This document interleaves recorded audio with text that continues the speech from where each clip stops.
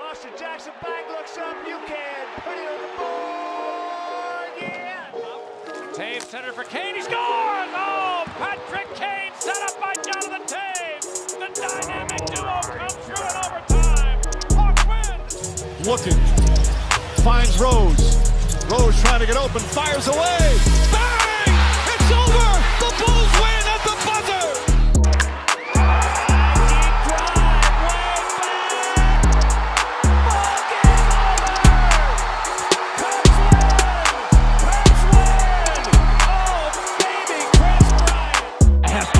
Under it, and to the middle with the 15, to the 20, breaks free, to the 25, to the 30, to the outside, 40, midfield, 40, 30 of the coast, 20, 15, Hester 5, touchdown Bears!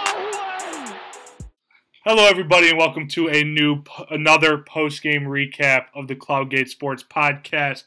We had a tough loss tonight against the Predators, losing 3-2 in OT. Definitely a big positive with the goaltending tonight.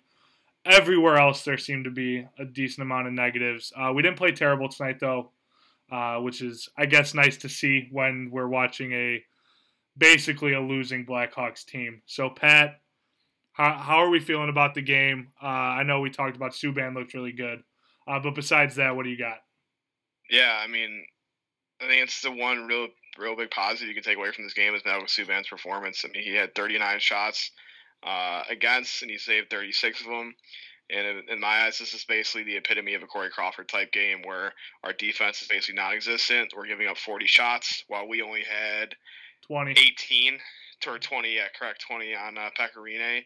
And the only reason we're in this game is because of our goaltender. As much as I was very critical of Subban after his first performance against Tampa Bay. I can't give him shit at all. He had a hell of a game, played on top of his head. Again, another positive you can look from too is our power play. We've scored we scored a power play goal in the past 7 games, which is every game we played this season, which is huge compared something to I never would have expected having to say, especially given the way our performance has been on the power play over the past couple of seasons. But it definitely showed us missing Alex Sprinkin on that top line, even though Janmark did bury one home on a breakaway. But it's a tough stretch coming up here. We play Nashville again tomorrow night. We have an off day, and then we're right back to action against Columbus on Friday. So it's going to be, I think, what is it, four games in 2 days, or 4 games in 6 days. So it's going to be a rough stretch, but it'll be interesting to see how the team kind of bounces back after a loss like this. I mean, this Predators team was struggling. They dropped 3 straight. Hawks came in on a 2-game winning streak, and things just didn't go our way in overtime. Yeah, and Friday we're the only hockey game on all day, so we're gonna have a lot of eyes on us. So let's oh boy, fantastic! Ooh. It's like Bears flashback with us always getting the prime time. Yeah, prime time. Yeah, not good. Well, we can hop over to PT's hit corner real quick if we want to. That's another stat. We were kind of down tonight, 9 to 12. Not as many hits as we've been producing in our last couple of games, so it's kind of disappointing. But honestly, though, it doesn't really concern me right now. This team is not as physical as I would like it to be. We've definitely seen positive signs in the past couple of games, but this game is definitely kind of something that I kind of expected from them. And like I said, you're not going to see every category lit up every night by this Blackhawks team. So I just got to stay positive. Carpenter, I think, had 3 hits tonight, so I'm always happy with that. Throwing the shoulder, I love seeing that. So yeah, definitely. Positive steps. Yes. Positive steps. Definitely. Now, Colleton said that he's going to ride the hot hand. Do we see Subban in that next game? Bro, does he even know what the hot hand means? I feel like he just likes using that term and he's like throwing it out there on us, but I don't think he knows what it means. Yeah, I mean he came out and said earlier on this season that there really wasn't going to be a rotation. Like you said, whoever was doing well was going to be getting the start. You saw that clearly with Lankinen getting 3 starts in a row, and when I saw that I saw the tweet that Subban was getting the start, I immediately bet against the Hawks, which paid off to a certain extent. But I mean, we win this game. I really think. I mean, I don't know. I would say Subban will probably get the start. I don't know, man. It's a back-to-back. I don't know. I can't read Colin to the point where I can't. Considering it's a back-to-back, I don't think we see Subban in that tonight or tomorrow night. Yeah, I think that's a good judgment call. But then who does he go to? Does he go to Lankinen, who's been hot, or does he give Delia another shot? Well, I would think he would go to Lankinen, but I mean, I don't know. He might go to Delia. I can't really say. But I mean, is Delia on the roster? Because he is. So you dress 2 goalies a night, and then it's like I said, it's similar to baseball. We have a taxi squad. So I don't know if the taxi squad travels. I would assume they do. Don't quote me on that. I'm not too sure. But I would assume if they are going to look at another goaltender tomorrow night, it would most likely be Lankinen. Really, we should have won this game. I mean, we played offensively. We played decent to a certain extent. Like I said, Subban kept us in this game, and really, we really just fumbled the bag on that game-winning goal in overtime. Just some miscommunication between Ian Mitchell, Strome, and Kane, and that's kind of some growing pains you're going to see with Ian Mitchell on the ice. Yeah. So, I don't know. I know we only, in the end we lost, but we got to take the point though too, boys. I mean, like you said, when was our last 4 games? Yeah, we're in 3rd right now, so I think we're doing a lot better than what we expected. Yeah, so we got the point. Unfortunately, I think we're going to have those finishes to this year where we're probably not going to finish the games out. So we'll take the point at the end of the year, at the end of the game, and kind of move on. If we get a point per game, then we're looking pretty. Yeah, it's a good thing to break. I think a lot of people, and I honestly didn't really think about that either. You do have to play points into a factor in the NHL. We're a point-based system. I mean, I said 4 points or no, 6 points of 4 games. I think that's what I just said. I mean, you take it, and it's not what you want, but points are better than nothing. So true. You can't really complain too much about it. Very true. Also looking at the standings here, the Hawks after tonight fall to 5th place. Let's see here. Colorado's fucking up. The Colorado's not in our division anymore. Never mind. So we got. So we got the Blue Jackets in 1st with 7 points in 7 games. We got the Florida Panthers, who have played only 3 games with 6 points. They're a wagon. And then the Lightning, 4 games played with 6 points. And then the Predators tonight beating us. We are tied with the Predators. Yeah, I mean, it's a long season. We're only, 7 games in? I kind of like the way that the season's structured because of, you have 2 games, a 2-game series. So now I know, okay, we're 7 games into the season because we've played 2-2 and we played 6. Now we're on our 7th with the first matchup against the Predators. So early on in the season, I will say this: the fact that we potentially have the best power play in the league right now, and we have 6 points in 4 games. You wouldn't catch me dead saying those things before the season started. Coming in the season after Kirby Dach saying he's out for the season as well as Jonathan Toews. Yeah, this team would look a lot different with Toews and Dach. Oh, 100%. I'm not in a complete bitter mood if those two are on the ice, but we lose Kane or we lose Toews, we lose Dach, and now we lose DeBrincat and Boqvist. Obviously, DeBrincat's going to be a huge hit for us because he was such a vital piece on that top line as well as that top power play line. Boqvist, obviously, he's had some growing pains. Obviously, I'm never going to wish somebody get COVID, but it'll be interesting to see how he kind of takes his 2 weeks off because Colin did say it's 2 weeks. They're going to be out for 2 weeks. Now, did he test positive or was it traced? So here's the thing: Boqvist actually lives with DeBrincat in Chicago. Okay. So if one's out for 2 weeks, the other one's basically out for 2 weeks as well. And they probably both have it. Yeah. Yes.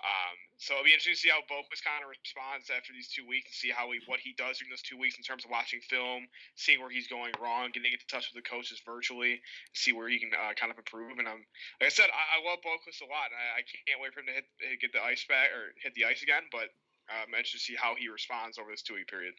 Yeah, definitely. I think this is, like you said, Pat, we don't wish anybody to get COVID, but I think this break will be really good for Boqvist, both mentally and just figuring some stuff out. What I'm a little worried about here, boys, is so I've always kind of been down on the Cat, and I think he kind of had a strong start, and I kind of was pressing that he kind of needed to have a year this year, and I hope this doesn't put a crimp in his hot start, and hopefully he can bounce back from it because, I just don't have the most respect for him right now because he's not playing up to what he should be. And like I said, he kind of came out pretty hot. And he's kind of like our number one guy that other than Patrick Kane that we need to score goals right now. And without him, it's going to be a little worrisome, especially with hopefully he can keep kind of rebuild after he comes back too. So hopefully he recovers pretty quickly. Yes, definitely. So we're going to get into the player of the game. For me, it's pretty obvious that Malcolm Subban deserves to be player of the game, having 36 saves tonight and just having an absolutely awesome performance. Having a couple big saves too. This game could have been a little bit worse, especially in the first period. He had a couple great saves. So my pick for player of the game is Malcolm Subban. For me, I'm going to go with my guy, Connor Murphy. He had led the team in ice time with 27 minutes. He had 5 blocks and 1 hit and 2 shots on goal. Like I said, he's that type of guy where his impact on the ice is going to really reflect in the stat sheet. But he's a hell of a guy, a hell of a defender, and we did shut them down on the power play tonight.